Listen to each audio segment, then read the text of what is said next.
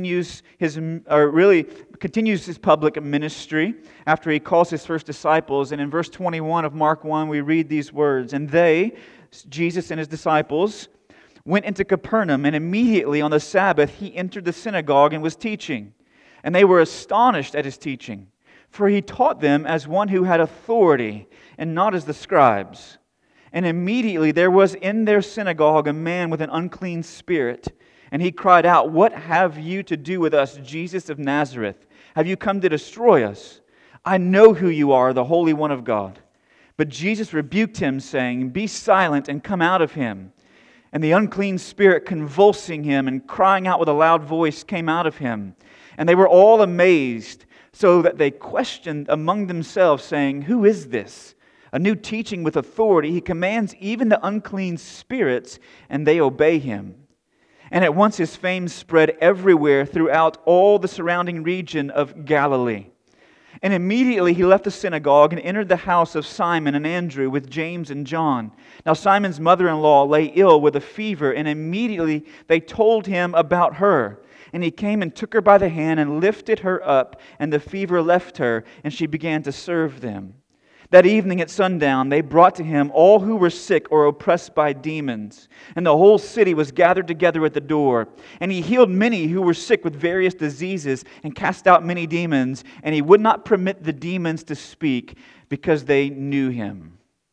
Now, in the previous verses that we looked at last week, we saw what Jesus did as he inaugurated his public ministry is he comes in preaching and proclaiming the kingdom of God is at hand, repent and believe in the gospel. And then he calls to himself four men. He calls Simon and Andrew, and he calls James and John. He says, "Come and follow me, and I'll make you fishers of men." And we said last week what that meant was that Jesus would make them into the kind of people that he would use as instruments to rescue people out of darkness and bring them into light, to bring people from despair to hope and from death to life. That he would make them into those kinds of people. And then Jesus, on the heels of calling those first disciples, he begins to do that very thing. He begins to bring men and women out of the kingdom of this world, out of the kingdom of darkness, and into the light, out of death and into life, out of despair and into hope. And he does so by exercising his authority. Because what Mark wants us to see is that Jesus has ultimate authority over all things.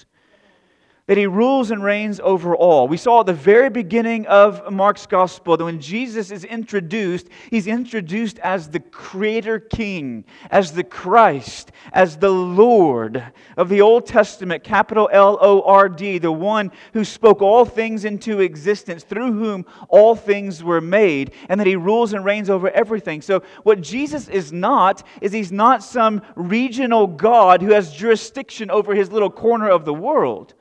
But what Jesus is the Creator King of all the universe.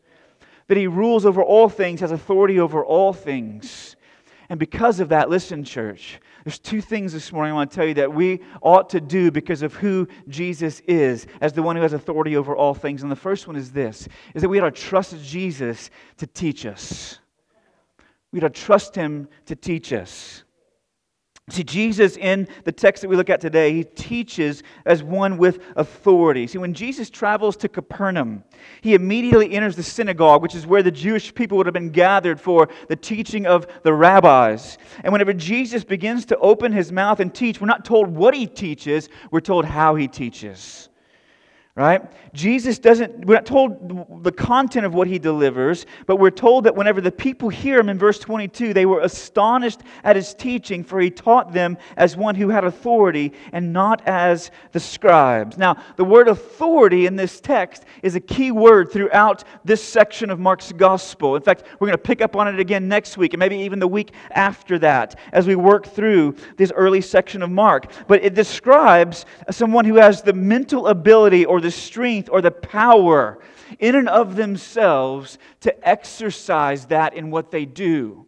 So in other words, right, when it says that he taught as one with authority or one with power, They taught not as the scribes did. See, the scribes had derived authority. They only had authority on the basis of what the content that they were teaching as it was given to them from the Old Testament canon, as they taught the Old Testament. But Jesus had authority inherent in Himself because of who He was.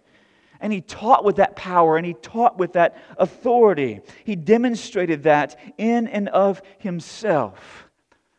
You can imagine as He teaches, people are captivated and stimulated by the things that He's saying. In fact, they are astonished at His teaching. They say, what is this? A new teaching. A new teaching. We haven't heard this before in the way that Jesus is delivering what He's saying and what He is saying. Listen, and so as a result of that, we can trust Him to teach us. These people were drawn to Him because of who He was and how He taught. So there's two things about this. Jesus' teaching is incredibly intellectually stimulating, first of all. Now listen, you never trust someone and follow someone that you don't believe to be competent to lead you, do you? Right? Yeah, if you do, then you find yourself in a very difficult position. Yeah, right? Because whenever you do, listen, let me break it down for you this way. Whenever you would never trust somebody, like if you were looking for a personal trainer, all right? And you put out an ad on Facebook saying, hey, I need someone, like I want to shed 15 pounds, right? I just want to drop some 15. I'm looking for someone to help me with that. And somebody posted an ad, you connected to them, and they showed up at the gym the first day, and they're 200 pounds overweight, carrying a bag of Snickers bars, and they're like, hey, I'm here, let's get to work, right? You wouldn't trust them to train you physically because of the condition that their body is in, right? In the same way, you hopefully wouldn't trust a mechanic to repair your car that doesn't have a little grease under his fingers, right? That they've done some work. They know how to get under the hood and do some stuff. You wouldn't take vocal lessons from somebody whose pitch is sharp as a straight razor, okay? You wouldn't trust them to teach you how to use that instrument and find particular notes. You know, the folks who are one and done on American Idol because they just can't sing. You wouldn't trust them to give you vocal lessons. You wouldn't hire me to teach your child, tutor them in math. That would be a disaster. Okay? I'd get them to how to add, subtract, multiply, and divide. Simple numbers. Beyond that, I am useless. I'm useless, right? See, we don't follow people that we believe and deem to be incompetent to lead us in particular areas of expertise. And Jesus, listen, Jesus is the most wise, brilliant teacher to ever live. Dallas Willard says it this way. He says, our commitment to Jesus can stand on no other foundation than the recognition that He is the one who knows the truth about our lives and our universe. It's not possible to trust Jesus or anyone else in matters where we do not believe them to be competent. We cannot pray for His help and rely on His collaboration in dealing with real-life matters we suspect might defeat His knowledge or abilities. And can we seriously imagine that Jesus could be Lord if He were not smart? If He were divine, would He be dumb or uninformed? Once you stop to think about it, how could He be what we take Him to be in all other respects and not be the best informed and most intelligent person of all, the smartest person who ever lived? Jesus is Lord can mean little in practice for anyone who has to hesitate before saying Jesus is smart. He's not just nice, He's brilliant. He always has the best information on everything and certainly also on the things that matter most in human life. Right? Jesus is brilliant. His teaching stimulates, it draws, it captivates us with wonder. But listen, there are some people who are still living in confusion because they're trusting someone else to teach them other than Jesus. So they're absolutely confused. Listen, no matter, and here's who I think most modern American people are trusting to teach and guide them, to counsel them through the matters of life that matter most. And it's their own heart. It's their own heart, how they feel in a particular moment, regardless of what is true about real life. See, no matter how much information or education we have received, we are feeling beings, if not as much as thinking beings. So what we want, listen, often wins over what we know. I want an example of that. Look at the massive amounts of consumer debt in our culture. Like, what we want trumps what we know. We know it would be healthy not to take out a 5th credit card and max it out. But what we want drives us, compels us.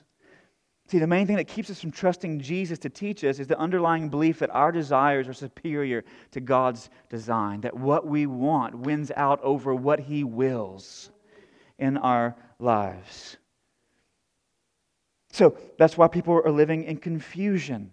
What we must learn to do is to look square in the face of our desires, and rather than giving full vent to them, we've got to learn to preach to ourselves, right?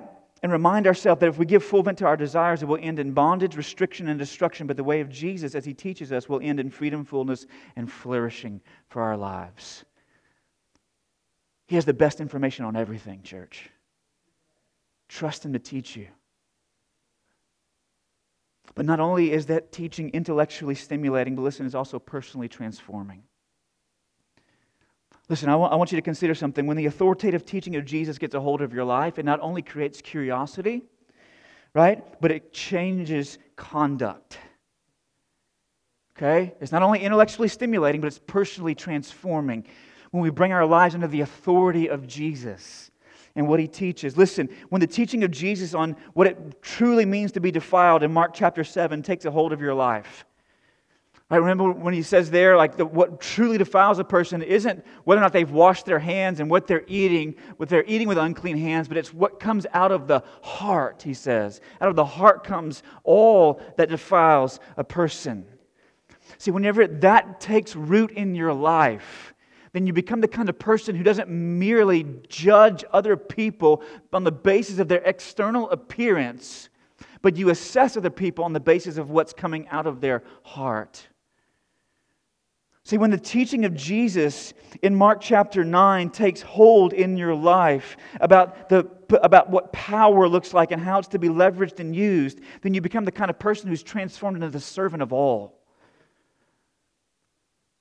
And that you lay your wants aside for the needs of others. When the teaching of Jesus in Mark chapter 10 begins to take hold in your life, you become, the teaching on divorce in Mark chapter 10, you become fiercely loyal and ferociously forgiving in your marriage because you fight for it and you cling to it. When the teaching of Jesus on wealth in Mark chapter 10 takes hold of your life, you become willing to leave houses and possessions, cars and vacation homes, and the false security of finances and 401ks to lead you wherever He would take you by happily and generously and joyfully leveraging all things for the advancement of His kingdom.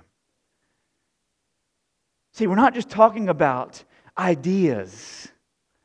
We're talking about the teaching of Jesus actually transforming and changing the way that we live. It is intellectually stimulating and people are captivated by it, but it's also personally transforming and it creates change when you trust Him to teach you. Let me ask you, church, who are you trusting to teach you? Somebody's teaching you. Somebody's teaching me. Somebody's counseling me. Somebody's guiding me. Who are you looking to as a position of authority in your life, saying teach, instruct, guide, counsel, because you have the best information on all things. Because He has ultimate authority, we can trust Him to teach us. But listen also, secondly, because He has ultimate authority, we can defer to Jesus for deliverance. We can defer to Him for deliverance.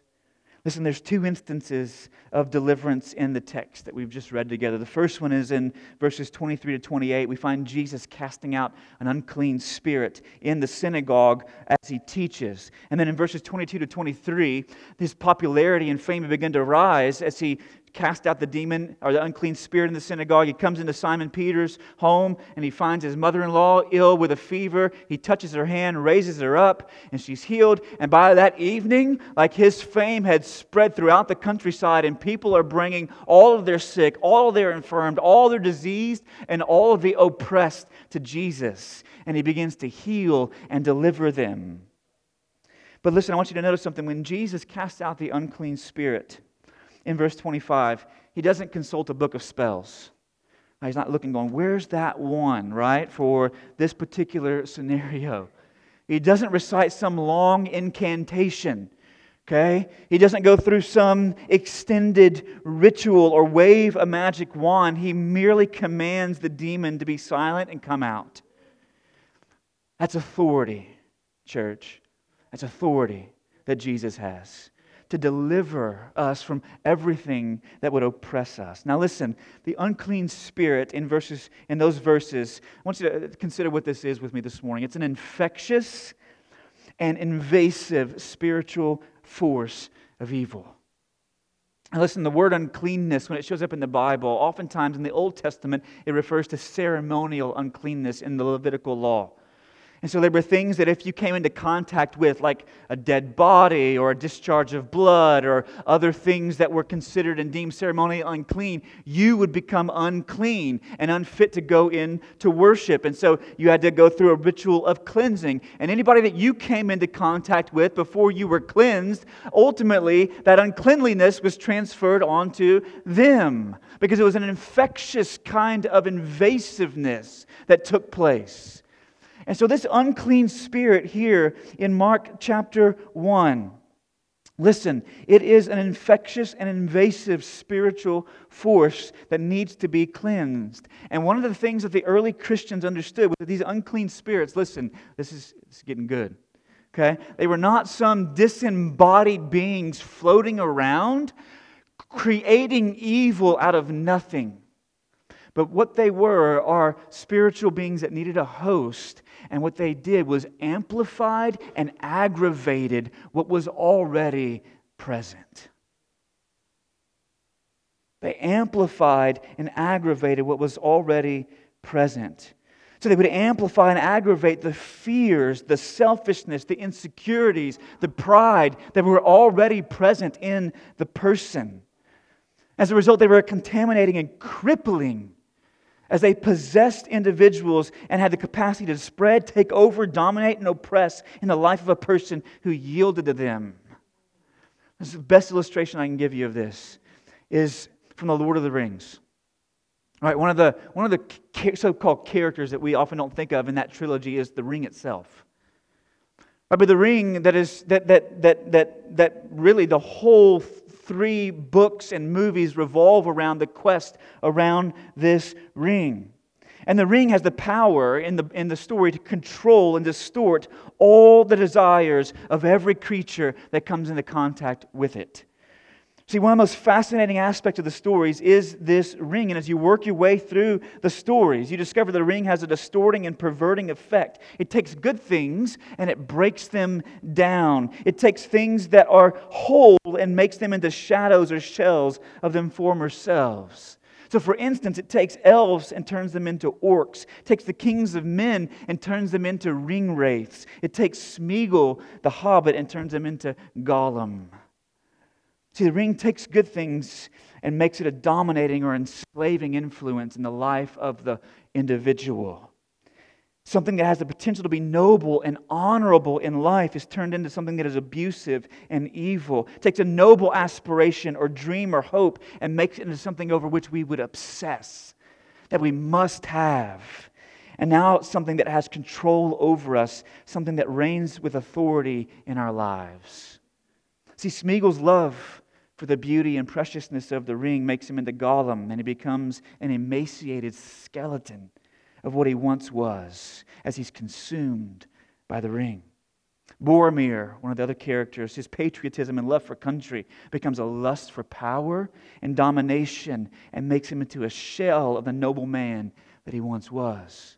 Even Frodo, good Frodo, Frodo's willingness to serve and accommodate the needs of others take upon himself their burdens. The ring turns him into an utterly and indulgently self-pitying version of himself. Which is why even at the very end of the story, as he's there at the heart of the mountain to cast the ring into the fire, he still refuses assistance from his very best friend Sam. The kings of men, those who were to rule over kingdoms, govern, bring order and peace to the kingdoms they oversaw, they were devoured by their lust for power and become wraiths. They're weightless, hollow, shadows of their former selves. See, the essence of sin, church, is when we acknowledge any other authority and yield our lives to the control of any other Lord. Listen, this unclean spirit was contaminating. It was corrosive. It was invasive. It spread. And it amplified and aggravated even good things that could be used for aspirations of nobility and things that would be honorable. And it would twist and pervert and distort them into something that was destructive and would destroy. Listen, every other source of authority will harm and ultimately destroy you. Only the authority of Jesus is able to heal and to deliver you. And some people, listen, they live in bondage for decades because they are deferring to some other source of authority in their lives. They're yielding to it. They're giving control to it.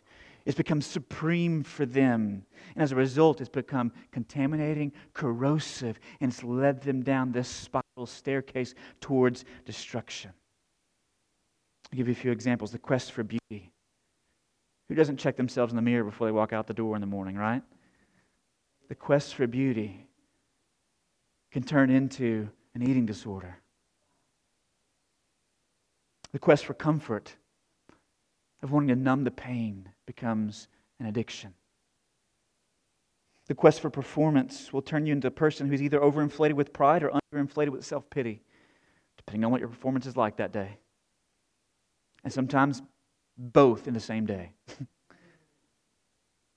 In the morning you'll wake up and be prideful because you knocked it out of the park the day before. In the evening you will be pitiful because you feel like you have not lived up to the report card that you received the day before.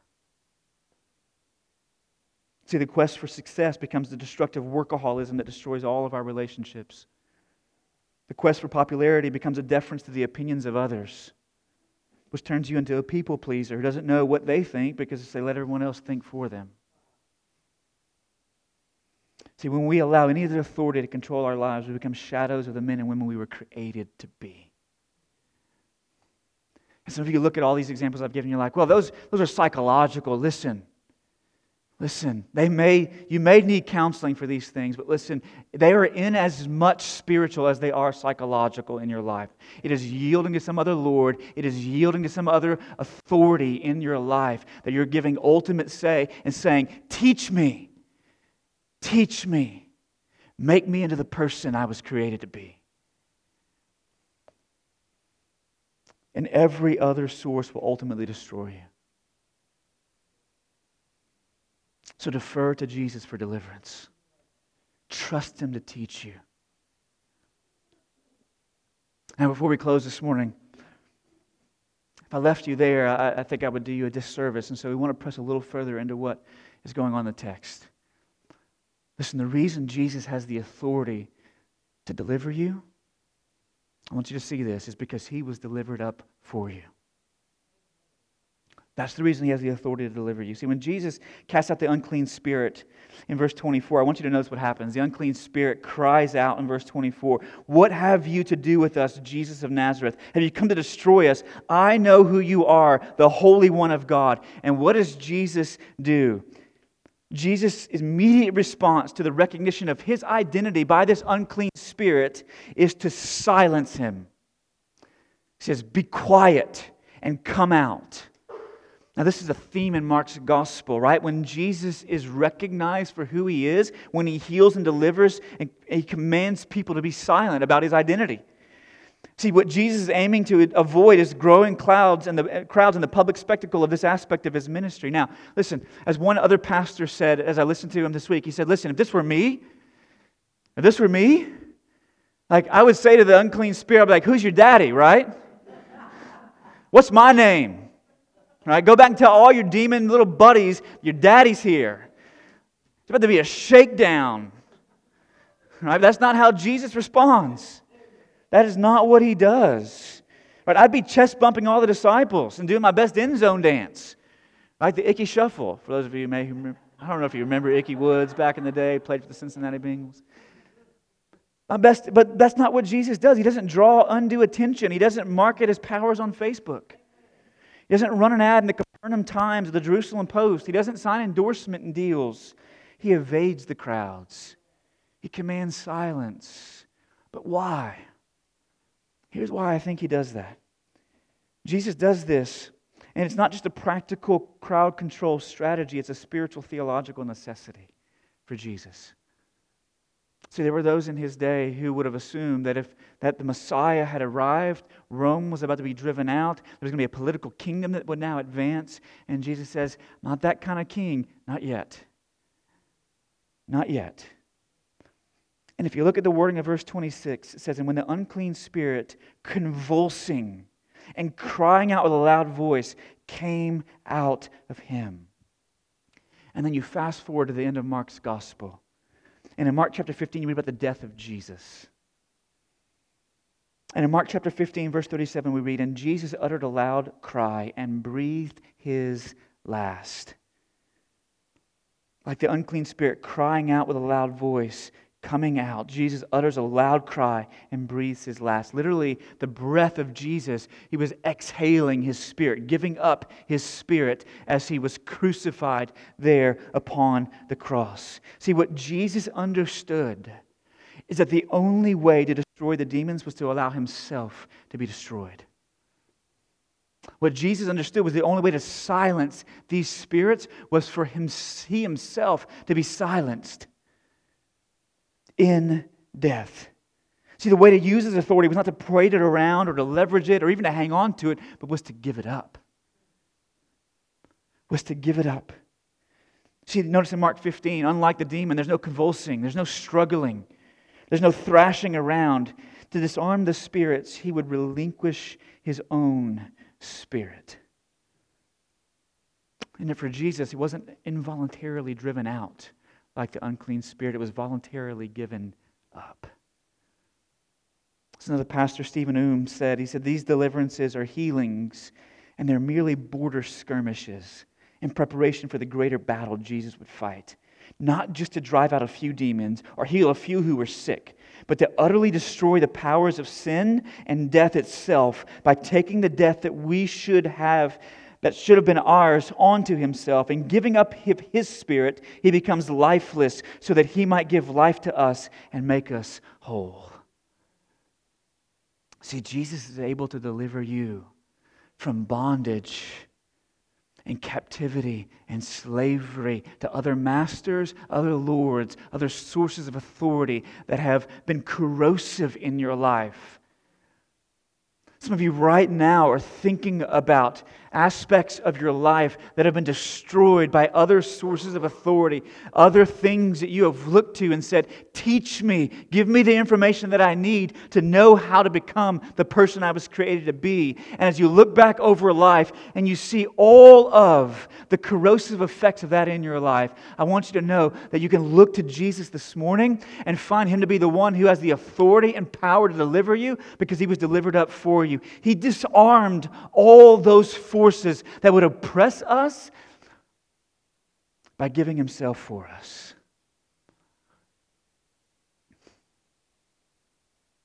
But it doesn't stop there. Because you may be saying, oh, well, that's great. So I looked at Jesus for deliverance, and then what? And then you serve the one who has raised you. You find this in verses 29 and 31. We see Jesus heal Simon Peter's mother-in-law. And in verse 31 it says, He came and took her by the hand and lifted her up, and the fever left her, and she began to serve them. See, the word lifted up is the same word that's used throughout the rest of Mark's gospel for the resurrection. So literally Jesus, when He comes in, He touches her, He takes her by the hand, and He raises her. He raises her, heals her. She experiences a type of resurrection. And then notice what she does next. She begins to serve Him. See, when Jesus delivers and heals and makes you whole, the response is not to say, thank you very much, now I'll be on my way. But thank you very much, now I can go and do all the things that I wanted to do but couldn't do because I was incapacitated and couldn't do them at the time. I was sick and in bed. So now I'm going to be able to go fulfill my bucket list, Jesus. Thank you. That's not the response. The response is whenever He touches and heals and raises. She says, how may I serve the one who has given me life? See, it's overwhelming gratitude. It says, I'm no longer a servant of beauty, of comfort, of performance, of possessions, or people's opinions. I'm forever bound to you, Jesus, because you delivered me. And notice the order. It's not that she gets up out of bed with a fever and stumbles around in the kitchen and makes him some food and brings it to the table and sets it and says, here you go, let me serve you. And then Jesus says, now I'll deliver you. No. He says, let me heal and deliver you. And then she says, how may I serve you? Listen, church, if you get that backwards, you've got something, but you don't have Christianity. Because over and over and over, the pattern is not come to Jesus and serve Him, clean your life up, make things right. Right? Get all your I's dotted and all your T's crossed and all your ducks in a row.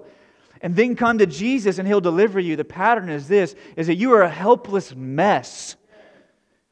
And that Jesus reaches down and He gives life. And He begins to reorder your life as you say, I trust you to teach me.